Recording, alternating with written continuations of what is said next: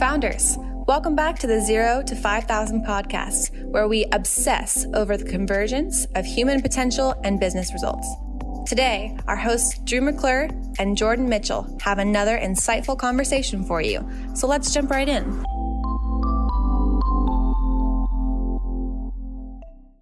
All right, founders, welcome back to the podcast.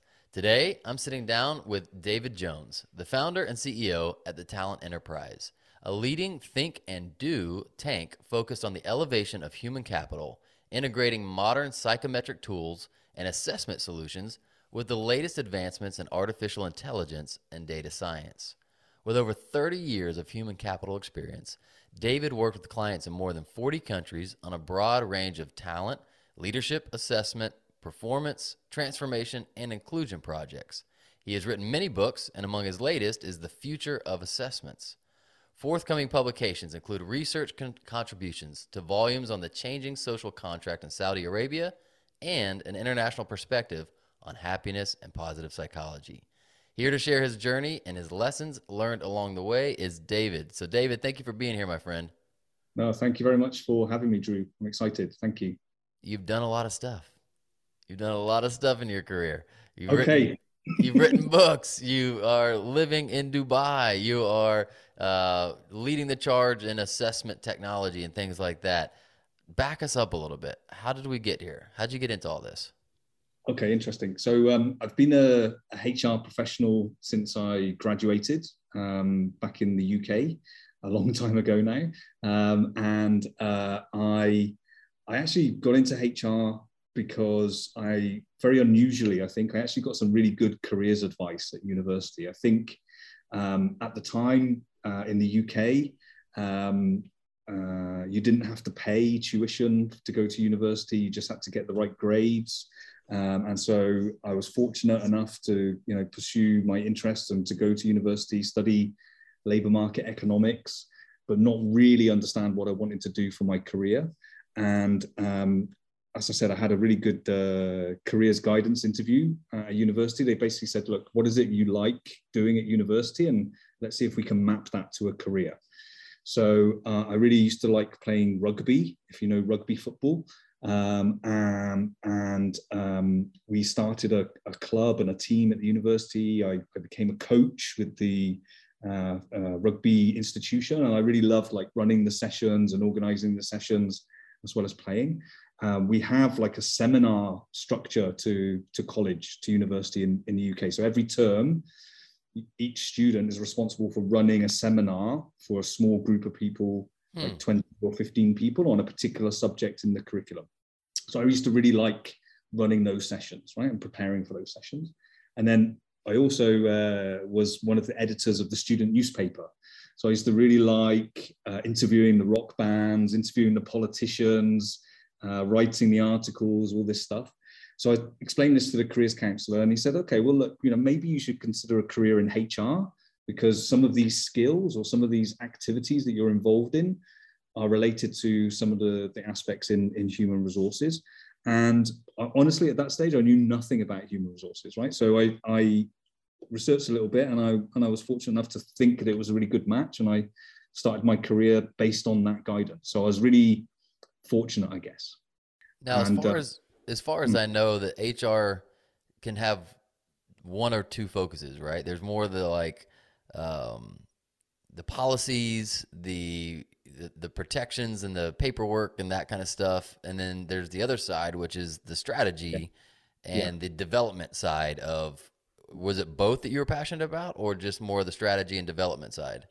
Yeah, so I think like 35 years ago when this sort of thing was happening, I think I was interested in all of it. I think what I've learned about myself, and you talked about, my career journey and whatever, I think what I've learned about myself since then is I'm much more orientated towards the development aspect of it.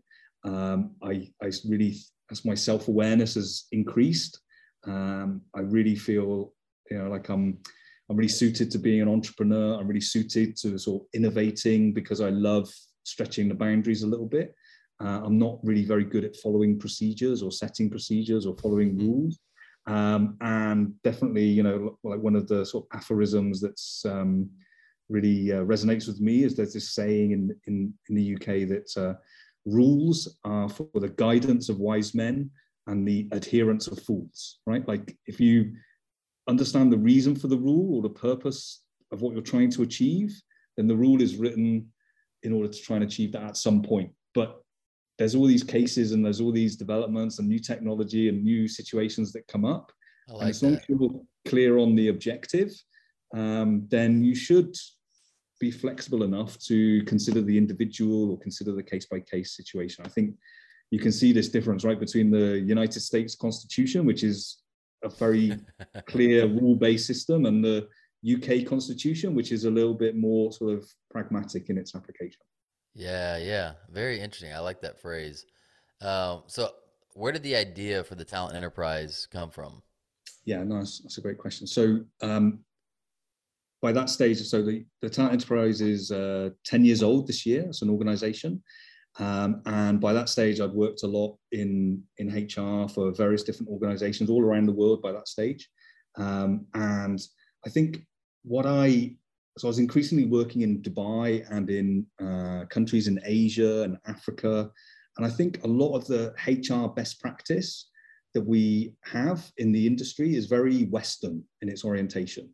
And so a lot of it was developed in the United States, developed in the Second World War, like the whole thing about, having competency frameworks. That was something which was developed by the US Army and then taken into business in the 1950s and 1960s, and then became very much a sort of global HR standard.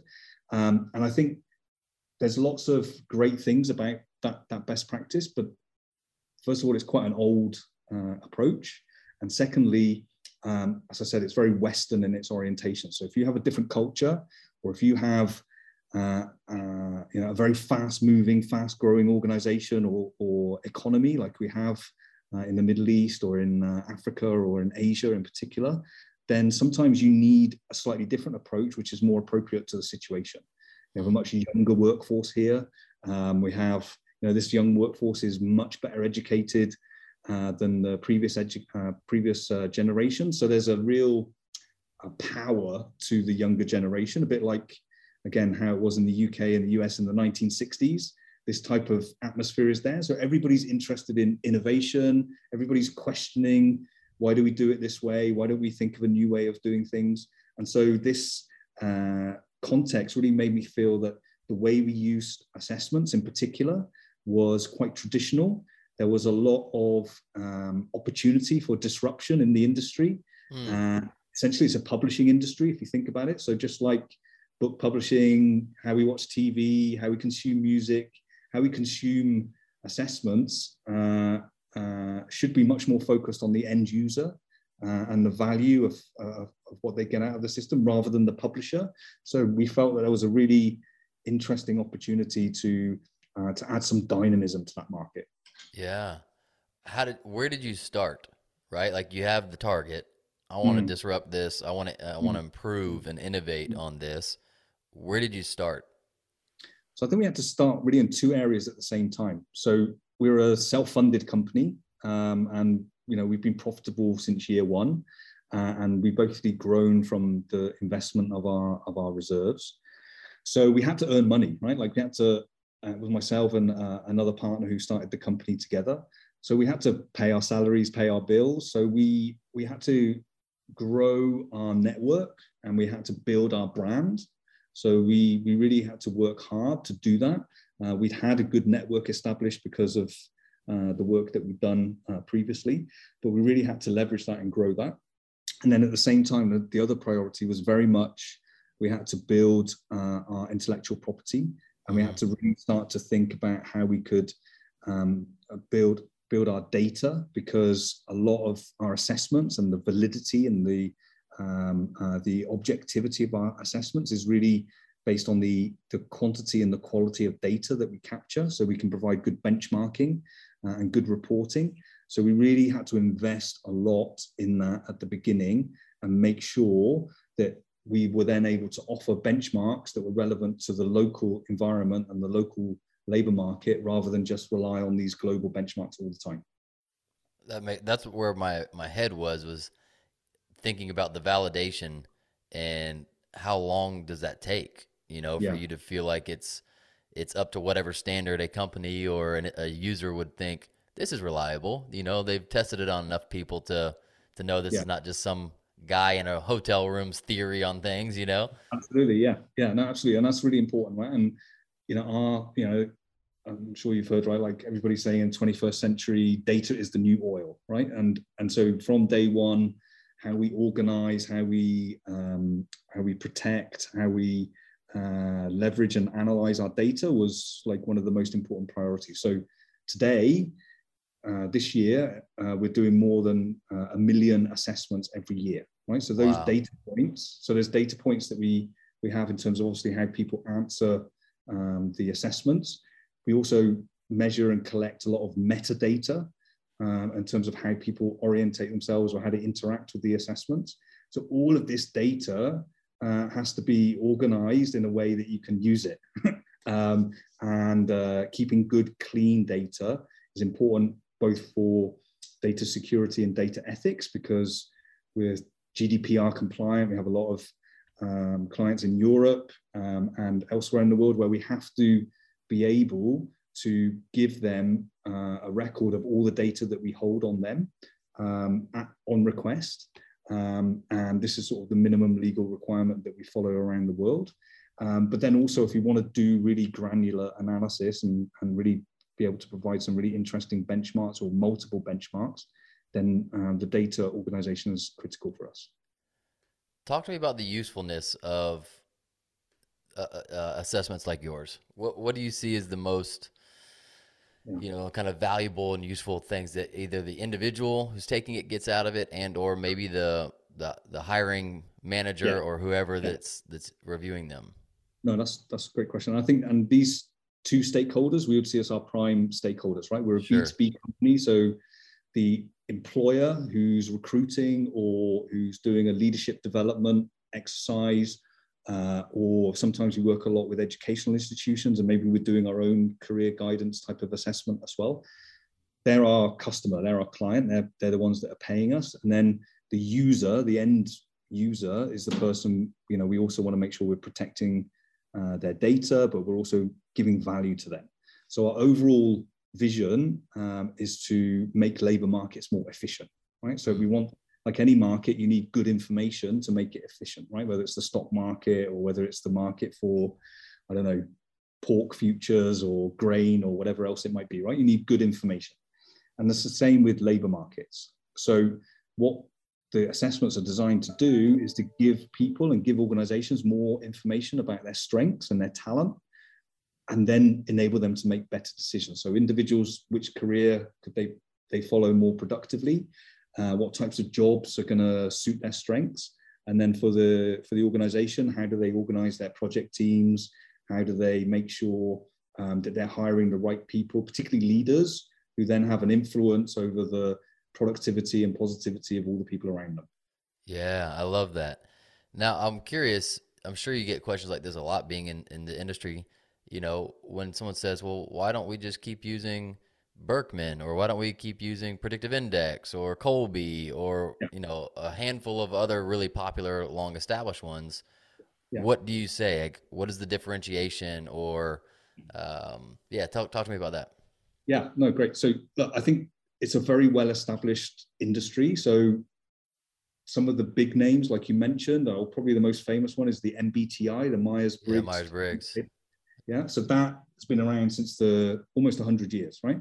So there are some very good tools that are still available, right? And sometimes we use them as well, right? We're not sort of saying all the time that we have the best tools for everything. Sometimes there are some really good tools that are very valid, very predictive, very stable, that we would highly recommend in certain circumstances.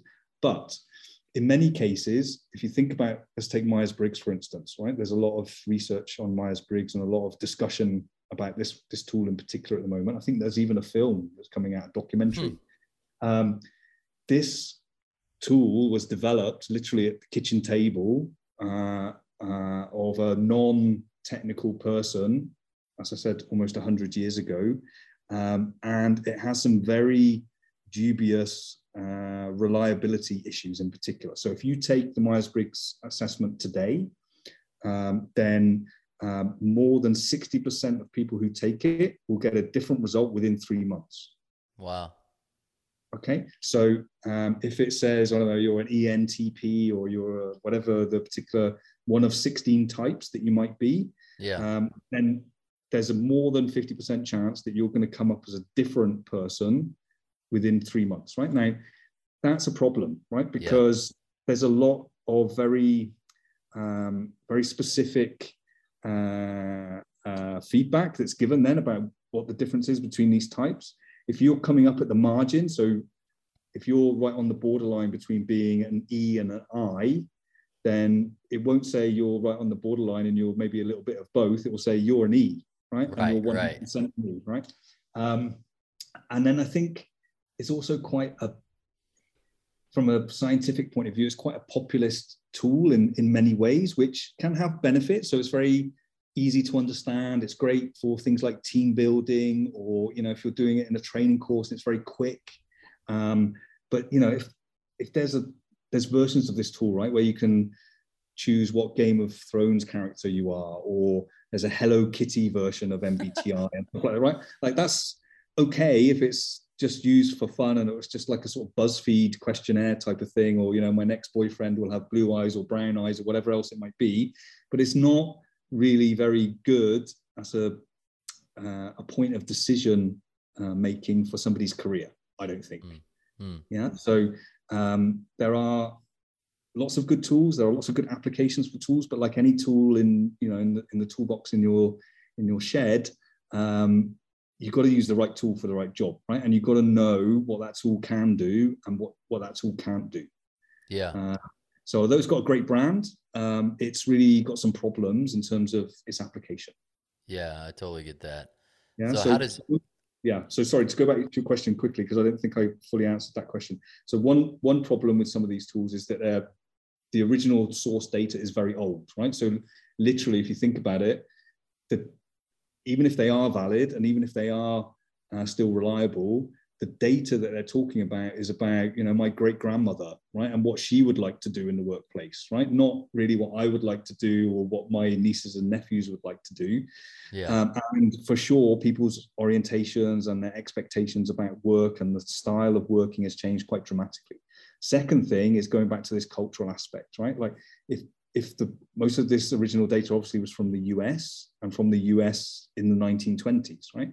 So then if you take that to a place like Singapore, or you take that to a place like Dubai, and you're working with a company that's, I don't know, making silicon chips, that's really not necessarily a fully relevant tool, right? It's not necessarily giving somebody an insight into how a Singaporean Chinese person who studied how to grow silicon chips is going to want to orientate themselves to the workplace. Yeah, that makes sense.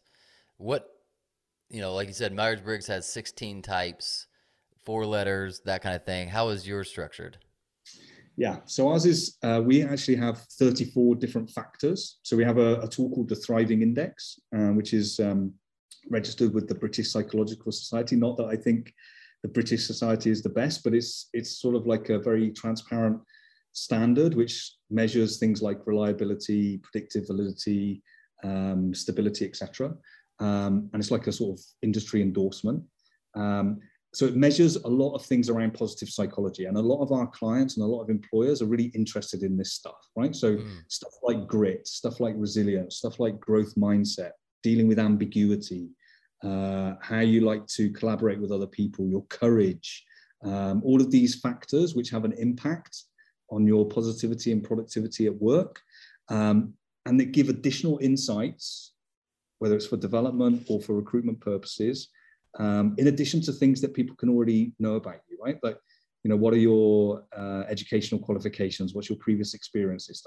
So we can give some really good insights then into probing questions that really help the individual and the employer to make better career choices. When you think about I'm curious about your book and the title, The Future of Assessments. I know we've talked about some of it, the update, the antiquated data and all of that kind of stuff, but Is there anything else as you look forward that you're still excited about as you see the future for assessments? Yeah, absolutely. So, I mean, obviously we're talking about human behavior, right? And if these tools are purely psychometric means, being able to measure behavior or predict behavior, right? So we're talking about using it in the workplace. And I think there's lots of additional things we can do in the workplace. So one of the things that we talk about at the Talent Enterprise is behavior metrics, right? So very much one of the things that we're predicting is that, things like the questionnaire will be dead within 10 years, right? So very much the whole of social science research is based around the questionnaire, right? If you want to measure something, or if you're doing something in marketing or even in, in the workplace, I'm sure your inbox is full of survey requests, right? And there's survey fatigue for sure. The survey is a proxy measure, right? So it's asking you about things, about what you will do, won't do, what you think about something, or how you believe you behave in certain circumstances. So there's obviously a difference there between how you say you behave and how you actually behave, right? So there could be some aspirational things. Maybe you want to get this job really badly, and you say, if somebody asks you what's your weakness, you say, oh, I'm a workaholic, and all this sort of stereotype stuff. So if we can get rid of the proxy measure and we can measure behavior directly, this is more powerful. So there's lots of ways that we can do that already, and there'll be more in the future, right? So if we're looking at employee engagement, for instance, right, or how motivated someone is, or how much energy someone has, we can start to tell that directly from behavior metrics. So the sort of things that we're exchanging with each other is obviously our words, but our gestures and our body language can display some of this, and the congruity between what we say and how we say it gives a very stable measure of authenticity. Okay, so if you say, I'm very excited about joining this organization, but you don't behave like you're excited, that's a potential problem. Or, as I said, if we're measuring employee engagement, we can ask people like, how engaged you feel and how interested are you in this organization? Do you say good things about your job to your friends and family? Or one aspect of engagement, we can set up a video in a public place in the organization, like the reception area or something, right, where everybody comes into and out of the building. And there's a thing called gait analysis, right, like the cadence or the rhythm of how you walk. We can measure using AI technology the gait that you use when you're walking into the place that you work in, when you're walking around, when you leave the organization. It's a very reliable indication of your level of engagement and energy and positivity at that particular time. Wow. That's both exciting to me and scary to me. Yeah. Exciting because one of the things I hate the most about assessments is that I have a hard time answering the assessments. Yeah, right. There's many times either I don't know myself well enough to answer that, or I'm like, I don't know, on Monday I might go this way, Tuesday I might feel this way.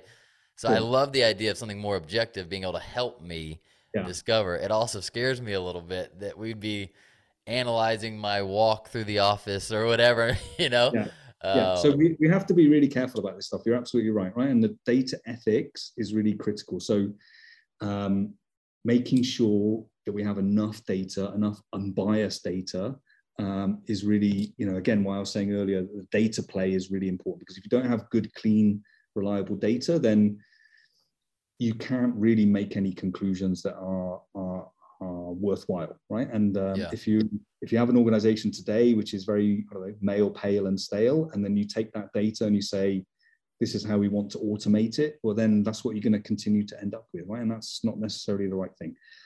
There's two other things in the workplace which I think are interesting. So the other one is using the metaverse, right? So using virtual reality as a direct measure. So rather than, giving somebody a case study, right, and saying, okay, read all this information and giving instructions, and then, you have to write a presentation, or you have to write an email or give a voice message about how you would deal with this situation or complaint at work, right? It's a sort of standard way of measuring people's behavior. We can, instead of, again, giving them instructions, because most of the time in work, let's face it, we don't get instructions, right? Just give them put them in a situation, a very immersive, engaging situation. And sometimes they can collaborate with other people. but they're not given instructions, right? They have to discover what the situation is, what the problem is, what the challenge is, and they have to discover the solution to that, whether it's an individual assessment or, again, working out, does somebody else have different information than I have? Does somebody have a different perspective than I have? And maybe we can collaborate, or maybe we can share and find the solution. So this can be very powerful. It can be very iterative. So obviously you can, normally the first time you can fail massively, and then you can reset it and you can do it again 2 or 3 or 4 times, no problem. So this can be very indicative of really revealing people's behaviors directly, again, with no proxy measure. Right. So this is a big growth area, particularly if more of us are spending more time working remotely, or we're collaborating globally and we're doing it asynchronously in different areas, different parts of the world. This can be also very powerful. And then I think the other aspect is around metadata. Okay, so thinking about all the additional information that we can gather about people's preferences and capabilities at work, apart from what they actually do in the assessment. I mean, I remember in the old days, right, I always used to make a point of, if I was interviewing someone, and of course this was all face-to-face, making sure I accompanied them to the lift or to the door or to the car park and chatted with them along the way, right? Because you'd ask people, how do they think it went, or where are they going now, or what their plans are for the weekend, or whatever else it might be. And they would be relaxed, right? Because they would think, oh, interview is over, thank God. Right. And they would reveal something, right? Something really positive, or something that might have been a concern that they wouldn't have revealed in the interview. And the same with the way people conduct themselves during assessment. So we have a platform, software platform called Lighthouse. So we can measure, how people behave in Lighthouse, as well as how they conduct the assessment. So Lighthouse looks and feels very much like a sort of Netflix situation. So you have lots of cards with all the different assessments you need to complete, and you click on each one, and it's sort of like an individualized personal journey. But we can then say, okay, if you've got 5 assessments, right? So if you've got like a numerical reasoning assessment, which is 3 minutes long, and if you've got a gamified spatial awareness assessment, which is 2 minutes long, and then you've got error detection assessment, which is 4 minutes long, and then you've got the thriving index, and maybe you've got, some other assessment, right? Which one do you choose first? That reveals something about your confidence about each one, right? Do you feel like, oh, I'm really good with numbers, I'm going to do the numerical one first? And probably how long did it take you to decide which one to play first? That would be me. You'd be like, oh, this guy has a hard time being decisive. Right. Absolutely. It's a bit like the IKEA furniture thing, right? When you go to IKEA, this is probably more men do this than women, I don't know, but like you buy the bookshelf or whatever it is, right? And you take it home. Do you rip it all open and dive straight in and try and make it without reading the instructions, and then find out, oh, maybe this is not right, or I've got 2 pieces left over, or whatever it might be, and then you read the instructions? Or are you more meticulous and you read the instructions, you do all the practice questions, you highlight certain things, and then you start the assessment, right? This is a very revealing aspect to your preferences and your capabilities at work, as well as how you perform. It's fascinating to me. Assessments, in particular, just bits and pieces of several different assessments, I would say have definitely changed my life in the positive. Okay.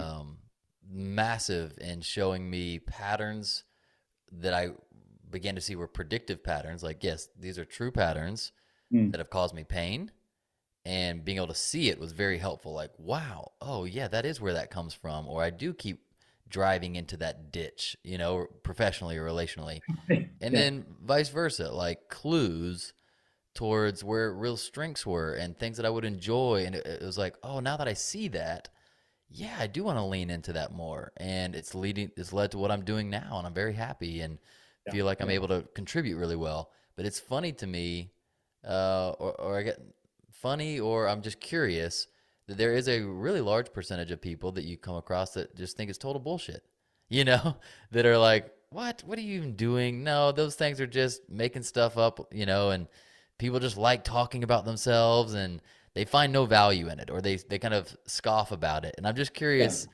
Yeah. Why do you think that is? See, I think sometimes people in organizations, and that's where we use most of our assessments, sometimes people in organizations are concerned about being assessed, right? Because maybe they've attained a certain position, or maybe they have a certain level of experience, and deservedly so, they get respect for that in the workplace.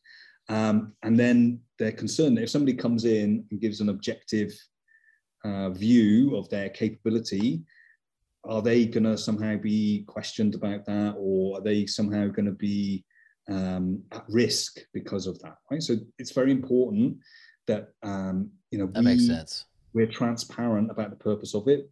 I think the statistics and the science around what we do, we try to make it very transparent, and we're very happy to have very detailed technical discussions with anybody, right? And you can go on our website, you can see some of the research papers that we publish there. We're proud of the statistics, and we're talking about human behavior. So normally there's sort of predictive validity about each of the factors that we have. We're very high in the industry, right? So we have like the coefficient sometimes are 0.6, sometimes up to 0.7. That's very good for human behavior, right? So we can't treat human beings as anything other than individuals who are unique. We have to have lots and lots of data to give benchmarks to talk about whether someone is high or low or medium compared to the benchmark of hundreds of thousands of people. And that's where it has power. And it has power also if you, as you said, if you lean into it and you try and say, well, what does this say about me? What can I learn from this? And how am I going to use this, right? I mean, how's it going to help me either to get myself in a situation where, I'm scoring more goals, right? Because I'm enjoying myself more. I'm being more productive.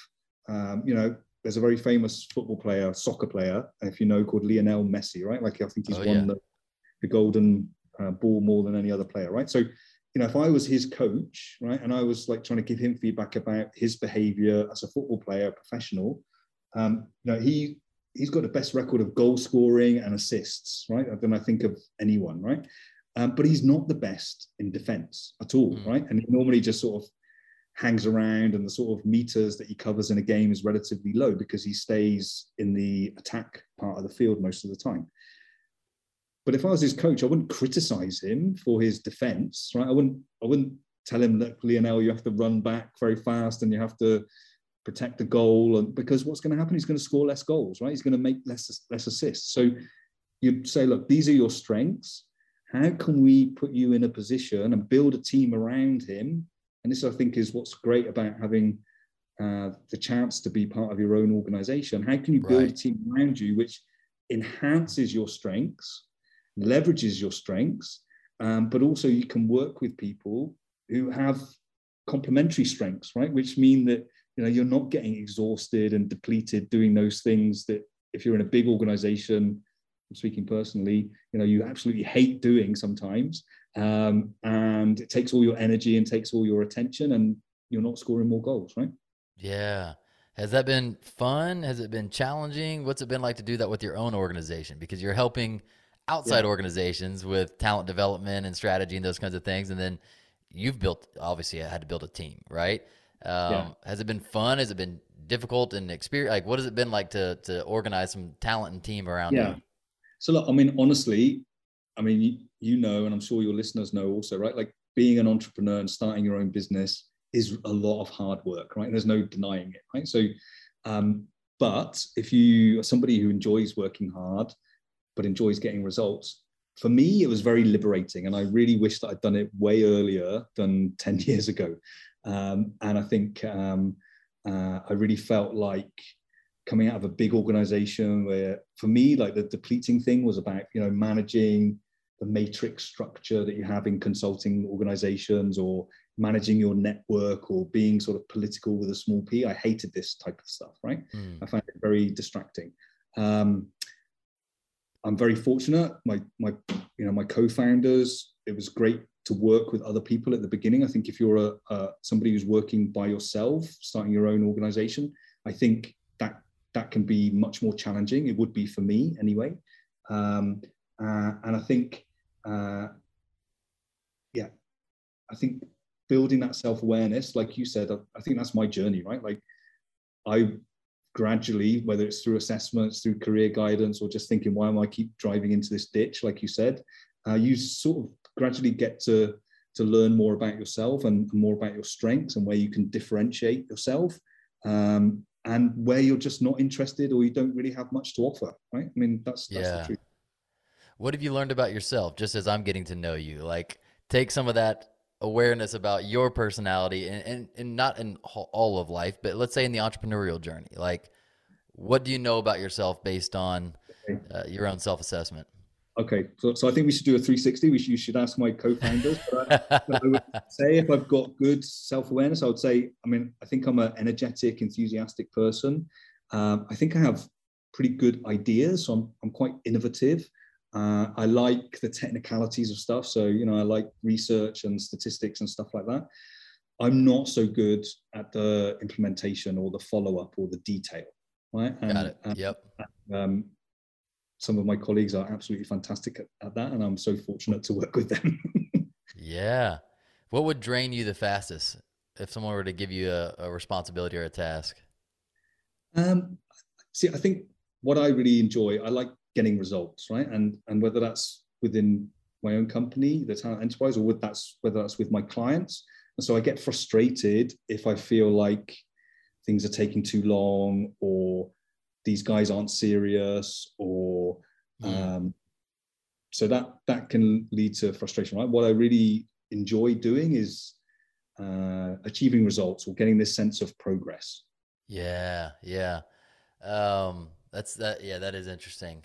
Anything that would cause you to slow down, I would imagine things that you're still scratching your head, like, what's the point? Like, what is the result?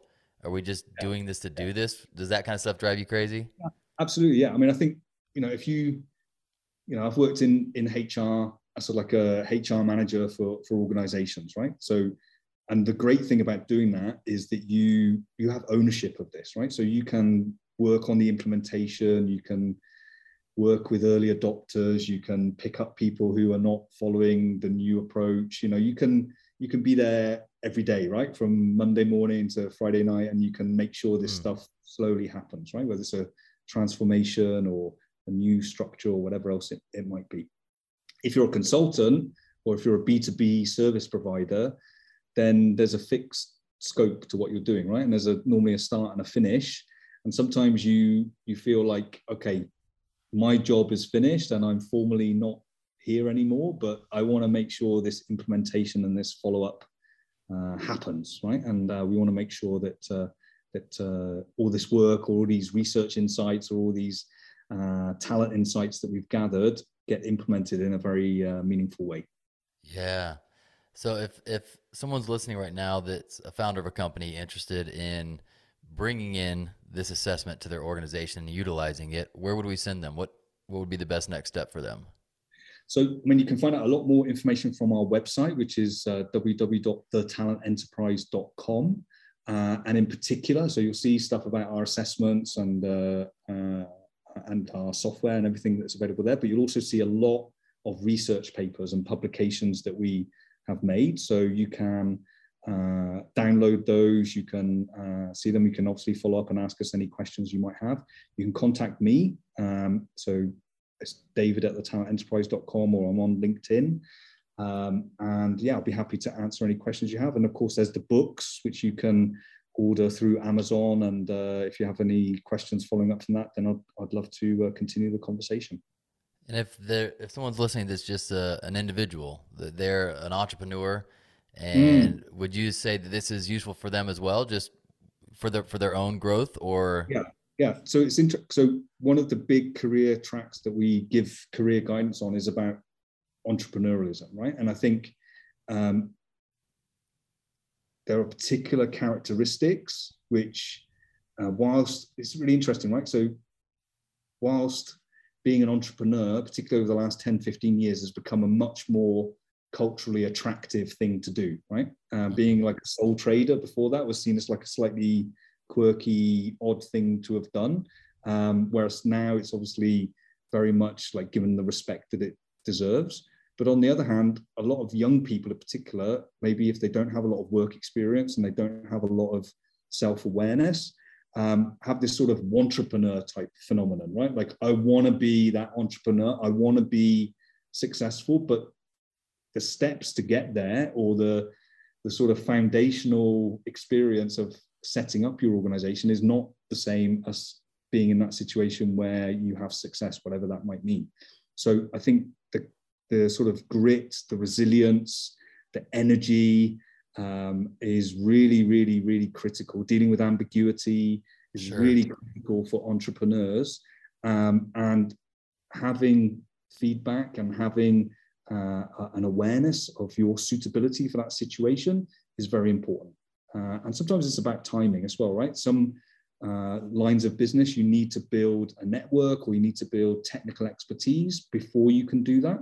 And so, yeah, the assessments and the feedback and the coaching around it can really help to give some insights and give some power to people who have that as an aspiration.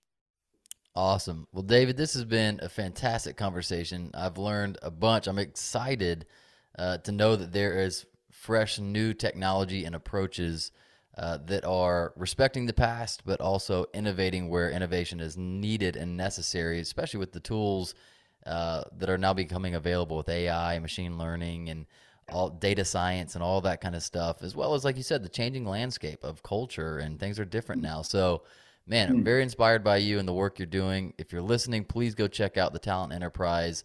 Would love for me to even hear your experience of it, and I'm going to go check it out. Okay, great. But David, thank you for being on the podcast. I'd love to have you back on. Maybe we could even get some questions from the audience at some point as well, too, that I think would be fascinating to inform our conversation. That'd be great. I'd love it. Love it. Thank you so much, Drew. Awesome, David. Take care, man. Founders, thanks for listening. We hope you enjoyed it. Make sure you subscribe to the podcast and hop into our monthly founder email so we can ensure you stay on the edge of peak performance and massive business results.